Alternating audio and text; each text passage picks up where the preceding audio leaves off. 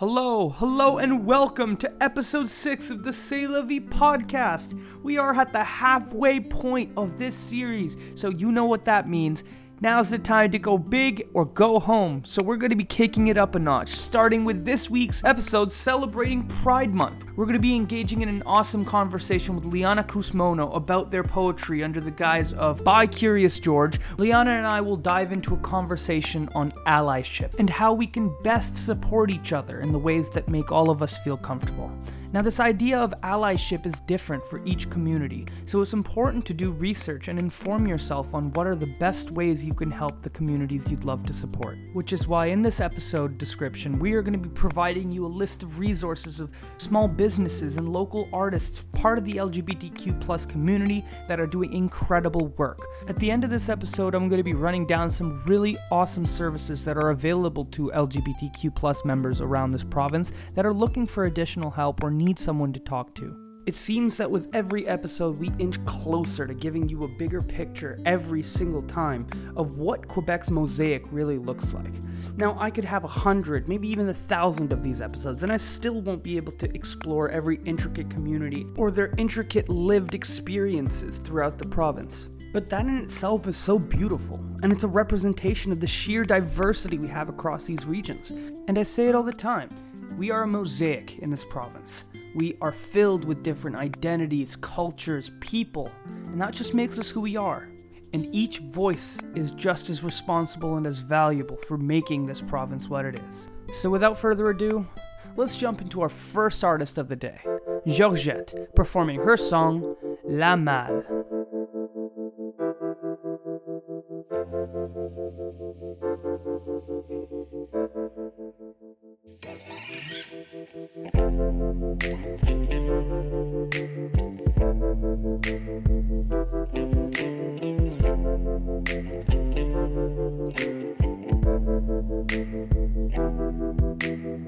Plus j'en demande, plus les gens me parlent. Plus les gens me parlent, plus j'en apprends sur le mal. Pourquoi personne ne m'a averti? Méchante laisse en poche, mais au moins c'est appris. Moi, je fais quoi? Je te pardonne, peut-être, peut-être pas. I won't fix it, I can't fix you.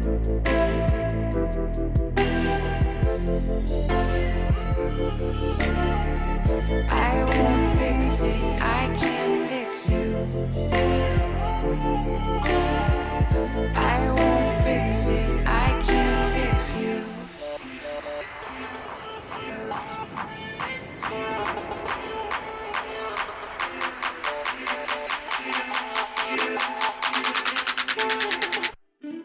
Plus j'en demande, plus les gens me parlent.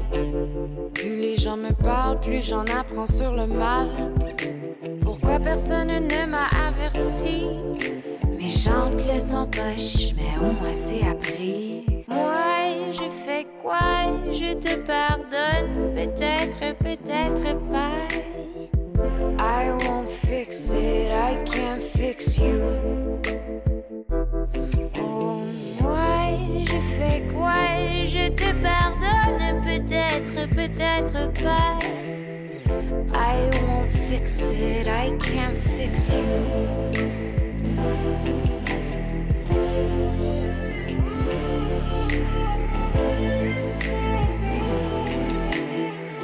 I won't fix it, I can't fix you. I can't fix you. You told me you were good, boy, you were good. You had me on your hook, I had you covered, but it's all out of hand now. You're out of hand now. I wanna tell the world, I wanna tell your mom. I wish I could say her son is getting better. I wish I could tell it to your eyes. How come I don't see your eyes? We were there for the whole time. Boy, you got us good, boy, you got me good. You had me on your hook, I had you covered. That thing you do when you lie, you need to get sober. I just need to get closure. Liana, I'm going to let you introduce yourself to everyone and talk a bit about the amazing work you do, and let's jump right into it. All right. Hi, everyone. Thanks very much for having me here today. My name is Liana Canton Kuzmano, and I use they, them pronouns. I'm a writer, a poet, a filmmaker, and a spoken word artist. I love to combine the personal and the political with my poetry. And so I'm also an arts educator and the president of the Green Party of Canada. And the things that I'm most passionate about are really combining working with young people, especially in politics and especially in the arts, and seeing how I can marry those two things to create a sense of community. And I've been doing that for a few years now, but I've been writing since I was really young, and I've been politically engaged since I was quite young. So this That's is all, it's been a long time coming. that's really really cool. One of the things that intrigues me most about that is your work at the Green Party of Canada. Tell me a bit more about that. That sounds super interesting. I actually ran as a candidate with the Green Party for the first time in 2019. My dad also ran as a candidate, so we sort of tag teamed in that way in the city of Montreal. And that was my introduction to an election campaign as a candidate, as opposed to someone who was involved and who was informed and who had opinions about it. But it was my first time really being a member of a party and running under that party's banner. And I thought, this might be this thing that I decide to do because I care about the issues and because I've met so many wonderful people. And, maybe this will be this thing that I did when I was 24 and it was fun. I remained very, very involved with the party. I worked on a leadership campaign in the Green Party leadership contest. I ran for a position on the national governing board, and I had originally run as a youth representative, and then a vacancy opened up, and I'm now the president. Now, I love that you were talking about how you combine these worlds of politics into your poetry, because I find like with a lot of art, your life imitates art and art imitates life. So in a lot of ways, the things you're passionate about really play into your art. So we're going to be hearing a bit of Liana's poetry later on in this episode, so that's going to be really exciting. And you want to talk a bit about your poetry and some of the work you do there? I've been writing poetry since I was a kid, and I grew up in a family of artists and writers who have always been very, very supportive and very encouraging of me and of my creative pursuits. And I had always sort of kept poetry on the page. And it's only in the last few years that I learned about spoken word and that I started doing spoken word, because there's a big difference between writing something for the page and keeping it to yourself, or knowing that other people will read it on their own, and taking something written expressly to be performed and then actually performing it and presenting it to an audience. Mm-hmm. So I think that for so many people who are, part of marginalized communities or who are from equity seeking groups, their existence and the way they move through the world is a political act and is a statement of resistance. And there is so much that can be said about that and about the systems that we live in and the change that we're fighting for and the kind of world that we want to see. And so, as a young, non binary, queer millennial who looks and presents and was raised as a woman, I have some experience in the queer community and outside the queer community, because I think, there's a difference between knowing yourself as a queer individual and then coming into yourself as a member of that community. Once you've discovered it, once you've accepted who you are, once you've started to form bonds with other people. And so poetry for me was a way of really processing that. Mm-hmm. And so a lot of my poetry is, I guess you could say, quote unquote, queer poetry or queer Italian Canadian poetry, because those intersections of identity are things that I find really interesting and that are really, there's so much to unpack there. There are so many things to say. And I've met so many Italian Canadians and queer people and queer Italian Canadians who feel similarly, that there's a lot to say about the politics of who we are and the communities that we're a part of. So that's what my poetry touches on. I also write sad love poems. And Who really, doesn't? that's it. Really gay, sad love poems, really bisexual, sad love poems. And that's the thing. That's another part of it. So many of us are drawn to poems or artwork or content that's sad or that dips into something traumatic, because we all need a way to process those feelings, and we feel closer to those who have had the same experiences as us. And so I think one challenge that I've tried to set for myself and that I would like to see more from especially young poets and young queer poets, and this is a challenge, is to write distinctly and enthusiastically happy poems. And that's difficult. And they score poorly at competitions. But it's really something to write something that is still political and still personal, and that's got joy in it. I took a creative writing course at Concordia last semester, and I've been writing poetry for a long time, but that really kicked in something into my brain that just like a switch flipped, because I read the book 365 Plays, 365 Days, written by Suzanne Laurie Parks, and that inspired me to write 365 days, 365 poems. And I don't think I'm actually going to release that in a book, but I've been trying to write poetry every single day. I'm trying to come up with some form of thing. And what I've been noticing is I am learning a lot about myself by the stuff that I kind of psychosomatically write on the page, you know. And it's cool that we kind of dive into these thoughts and these parts of our minds that we hadn't really explored. And then when you read it over, it like it hurt, like it takes something out of you. Like when something feels like it's gut wrenching, you didn't think you had it in you to write that. So how important is that for artists to kind of learn about themselves from that? How integral was that in your growth? I think it's really, really important. I think that's why so many young writers and young artists, especially teenagers, you can tell when something is quote unquote adolescent, and it's something that it's a way to describe people's work that's a little bit negative, like, oh, that's so adolescent, that's so juvenile.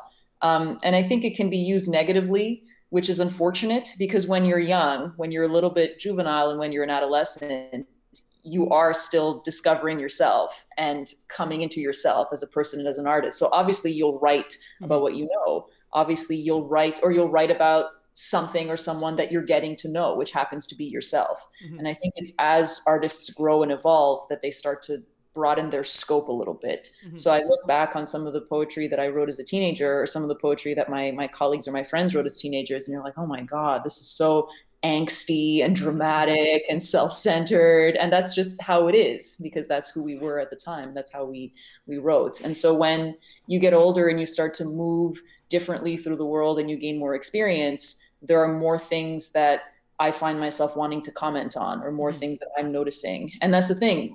I can only speak for myself. I can only write from my own perspective. I think it's important also as a poet and as an individual to stay in your lane. There are some topics that maybe you shouldn't touch on. Your allyship should be, subtle. It should be strong, but subtle and discreet, I think. And so definitely all of my work is very much rooted in a sense of self, in a queer sense of self, and a feminized sense of self. And so that perspective definitely still informs all of my work, even when it's not necessarily about me. It's really cool that you were able to find that kind of introspection from your poetry. Another really cool thing about your poetry is your name. I think that when I was sent the list of names from QWF of poets that they recommended me, and I saw By Curious George, I was like, that's a brilliant name. So let's talk a bit about that. What inspired that name? I participated. It was my first time at the Canadian Festival of Spoken Word in 2018. And I went there with the Montreal Throw Poetry Collective team. And we competed and we made it to the semifinals. And it was my first time at CFSW. And it was Halloween.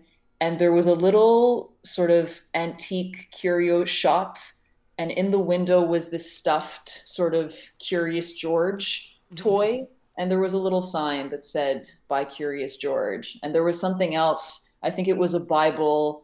And the little tag to describe the item was something like, read this for, to do all of the things that everybody else is telling you not to, but that you should still do, or something like that. Like it was a store with, different items with a lot of character. And I saw By Curious George and I was like, this is, and that's the thing. And I was wondering, is there copyright here that I should be worried about? But I don't think so.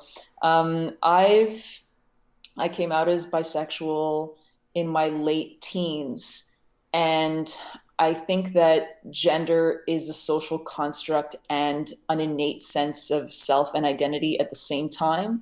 There is a lot of scholarship. There is a lot of commentary and discourse to be had on sex and gender and sexual orientation. But the combination and sort of arbitrariness of femininity and masculinity is something that has interested me for a long time.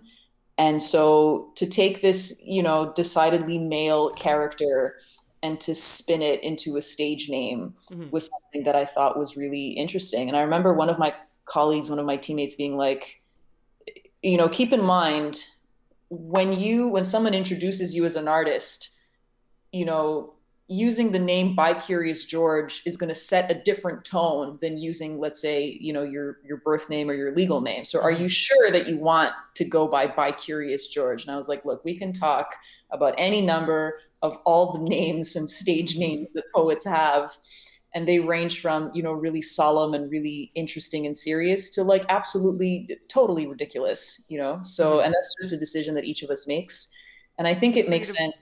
It's a creative choice. That's right. It's a creative choice. Exactly. So if my poems are about, feeling like you're at the bottom of a deep pit and you've been there for a decade, I think it's a cool and probably, required contrast to have a stage name like By Curious George. I'm really grateful to have gone to school downtown Montreal because I feel like that allowed me to be really educated about a lot of these LGBT issues and just the culture of asking people their pronouns, and that kind of stuff was really promoted at Dawson a lot. And I think that really helped me understand a lot of these things. But it saddens me to see that not a lot of people understand, right? Not a lot of people were educated in this way. And we are getting there. There is some progress, but there's still horrible, nasty comments everywhere and by people the same age. And it's saddening to see for my friends that are part of that community. And just, on the level of we're all human beings. So what kind of issues do you see that should be more brought into light? I think that one sort of accusation that's leveled at the Green Party is that we're a one-issue party and all we care about is the fact that the planet is, we're in a state of environmental collapse. And there are some, there is the argument that, well, if environmental collapse and the planet and the environment is the most important thing, then we shouldn't talk about, like, let's say these fringe issues like pronouns and, social justice and stuff like that. And I think that's absurd because, of course, there is no economy, there is no social framework, there is no social safety net without a place to live.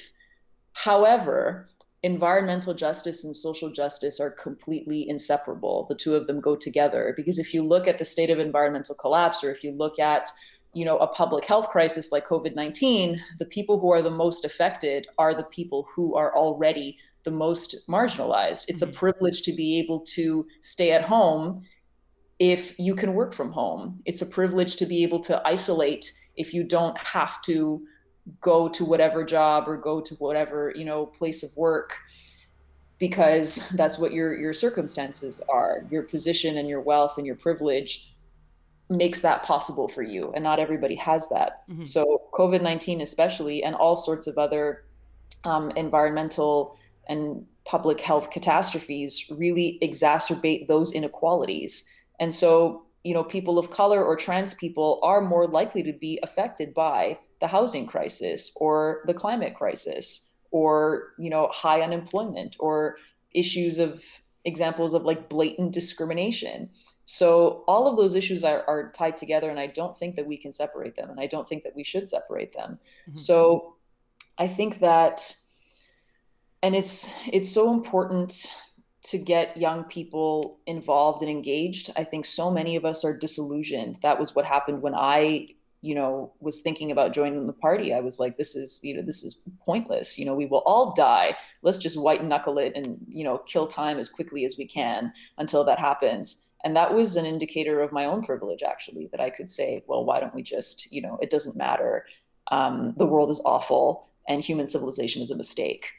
Those of us who can do something about it, I think we should. I think it's a moral obligation to the communities that we live in and the society that we all take part in, that those of us who can ought to do something.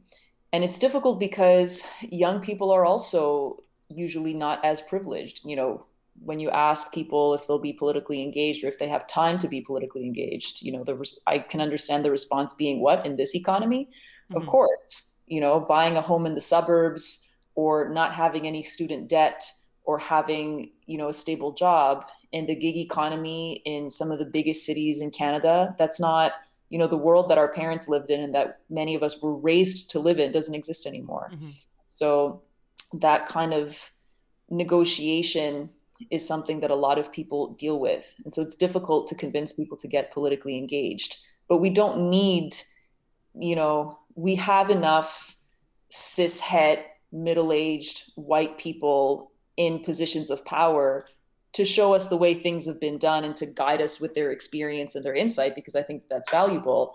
But we need more diverse and representative bodies of government, I think, because we're not going to solve the problems that we have now with the same tools and skills that we used to get here. Mm-hmm.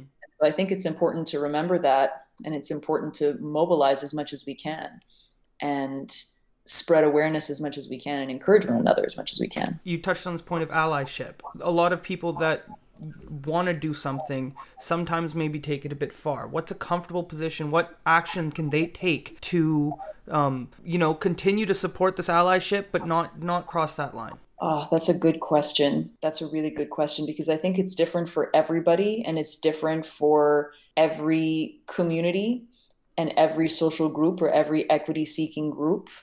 I think that one mistake that so many of us make is expect our friends or our colleagues to educate us about their struggles and say, well, I want to help you, but how can I do that if I don't know what to do? And I expect you to tell me what to do. I think if there's this concept of spoons, like how many spoons do you have? How much energy do you have to expend on certain things? If you have a member, if you run into someone who has the spoons to do that and to explain the way the systems we live in are oppressive to them, or to explain how you can help and how you can sort of wield your privilege, that's great. Mm-hmm. But I don't think that any of us should expect others to educate us. And that's the thing. And sometimes we fall into that difficult position of, well, okay, I have a responsibility to educate myself and to decide, here are the businesses that I can support, or here are the organizations that I can contribute to. Here are the protests that I can contribute a body to. Sometimes people just need bodies at sites of, protest or conflict. Mm-hmm. And we're all going to make mistakes. That's the thing. If your allyship is problematic, or needs to be changed, it means you're doing something. Mm-hmm. And so I think it's important to be grateful for the people who sort of redirect us and who say, look, I can see that you're trying, but this comment that you made is not appropriate, or this action that you're taking with the best of intentions isn't having the impact that you want. Mm-hmm. So, and that constructive criticism is constructive criticism. It's not, telling you that you're a terrible person and that your allyship is worthless. It's just, I'm going to help you redirect real quick. I consider that a favor for someone to say, you made this comment, and it's prejudicial and discriminatory. And I think we should be grateful for those opportunities. Yeah. So that's the thing. I think we need to educate ourselves as best we can. Mm-hmm. And I think we need to navigate more towards correcting that miscommunication, because I feel a lot of times when people are making an effort to be allies, right? To make an effort to be better in their lives, to be accepting of these things. And then something happens in which someone, as you mentioned, will come up to them and correct them and be like, hey, look, they will take that as an attack rather than taking that as a correction and an appreciation. I think there needs to be a correction in the context of this conversation. We should help each other grow rather than feeling attacked when someone's trying to correct our perception of the world. Because in those instances, we are teaching each other about our struggles. In those instances of correcting people on small mistakes that they may be making while talking, that is your education. That is you teaching based on experience what can be done to improve. So maybe we should embrace that and allow ourselves to learn from each other's experience when we're not expecting it. Exactly. I think that's exactly right. Mm-hmm. And so that's wonderful. I think we had a great conversation here today. I want to thank you very much for being a part of the podcast and joining us and having a wonderful conversation. I want to ask you, where can the people find your poetry and all the great stuff you do? Oh my goodness. The people can find me on Instagram at L_Canton Kuzmano, where I combine Green Party politics and by Curious George queer poetry. And that's probably the best place. You can also find me just with my name on Facebook. I am growing the Twitter, but the Twitter is a cesspool based on everything that I've heard. And so I'm not quite sure how I feel about that yet. But Instagram and Facebook are good places to go. And as always, we're going to have all of those links down in the description, wherever you're hearing this podcast. Thank you, Liana. Truly appreciate it. Thanks so much for having me. Before we dive into some of the resources, let's take a look at Liana's poetry. To wander aimlessly at night alone in the wintertime is to look for something that is easier to see when there isn't any light. Some problems are best solved in the dark, in the razor-sharp feedback loops of my own frozen thoughts. But when I come home to her and cup my whole body around hers, I remember that this slow burn will steam every harsh season from my skin. Our lamp watches from the bedside table as I fold myself against her, every shining strand of her hair a metaphor in words I haven't found yet. That screaming fire, the one that fills every closet, feels like an almost other life. I wish I could tell my teenage self, heartbroken, eyes fixed on the changing room floor, that someday their lover would be a star they could stare at with impunity. A lightning strike half asleep in an old t-shirt, a firelight spooned against their chest.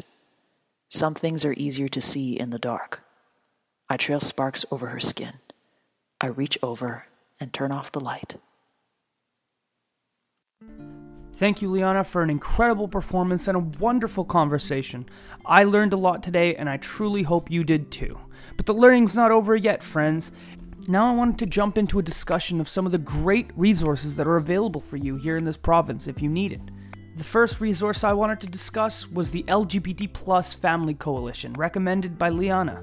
This coalition does tremendous work and has over 40,000 trained professionals. They distribute thousands of resource kits in over 17 regions across this province. Their workshops help a diverse array of LGBTQ+ members, from families, new parents, to people struggling with everyday transphobia or homophobia or even racism. This organization is very well-rounded and provides a lot of diverse support. Another resource that was suggested by Liana is Jeunesse Lambda. It is an organization that is made and for LGBTQ+ youth across this province. They have a gender accessories and prosthetic accessibility program aimed to provide trans people between the ages of 14 and 25 in the greater Montreal area with items such as compression shirts, gaffs, packers, and harnesses, and much, much more. This next resource on my list is one of my personal favorites. It's called Rock Camp Montreal, and it is a camp for music aimed at creating a safe space for members of the LGBTQ+, where they can explore their identity through music, through rock music, and I think this is a wonderful initiative. This list can go on and on and on, but this resource list is packed with incredible initiatives and amazing artists from the LGBT community, so I really hope you take the time to go and show your support to these amazing initiatives and these amazing people that are working hard for their communities. As easy as it is to get lost with some of these buzzwords, it's important to keep in mind that we're all human, and despite all of the differences that we have, we all go through that very real human experience of facing challenges that help define who we are. And so I believe it's truly important to continue educating ourselves with these conversations and learning about the people that live right next to us in our own communities. Because at the end of the day, we're all trying to achieve that same goal. We all want to feel that sense of belonging. We all want to find our sense of identity. And so what better way to achieve that than to achieve that together? So with that, friends, I'll leave you. To end our episode off today, we're going to be hearing a song from Madeline called Late Night Text. But always remember, you are the culture. We are the culture. So go out there and keep making your voices heard so we can keep growing upon this ever-changing mosaic that is the Quebec identity. You don't like me, I just feel the void. You don't like me, hell, you're just a boy. When I pull in, you pull away. When I'm tired of our dance, you pull closer, yeah. circles caving into themselves. Predictability killing me. I feel it feels the same every time. I can't wait forever for a late night dance.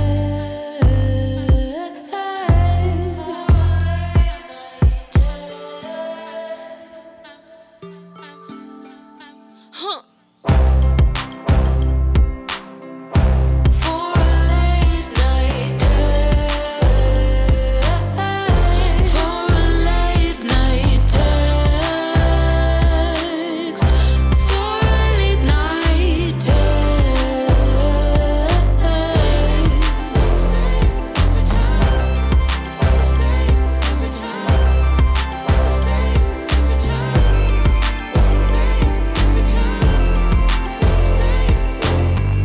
Is this love for the modern age? It seems like it always comes to this. I didn't ask for it.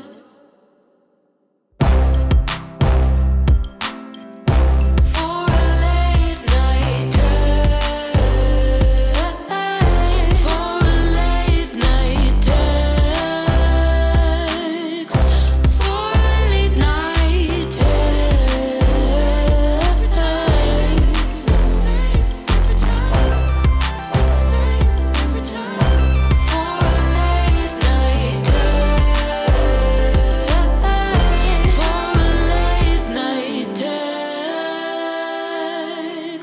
For a late night text. I wanted to take the time to thank Canadian Heritage for continuing to support these episodes, and I want to thank you for keeping these voices heard. I also wanted to say a special thank you to Liana Kusmono, Georgette, and Madeline for providing their incredible performances to this podcast. You can find their links as well as all the links for all the resources mentioned in this episode and many, many more in the description of wherever you're hearing this podcast. And on a final note, never hesitate to reach out if there's any issues you feel need awareness or need to be spoken about. I'm grateful for the supportive community we've been able to foster with this project so far, and I'm excited to continue. So with that, friends, I hope you have a lovely rest of your day, and I'll see you next time.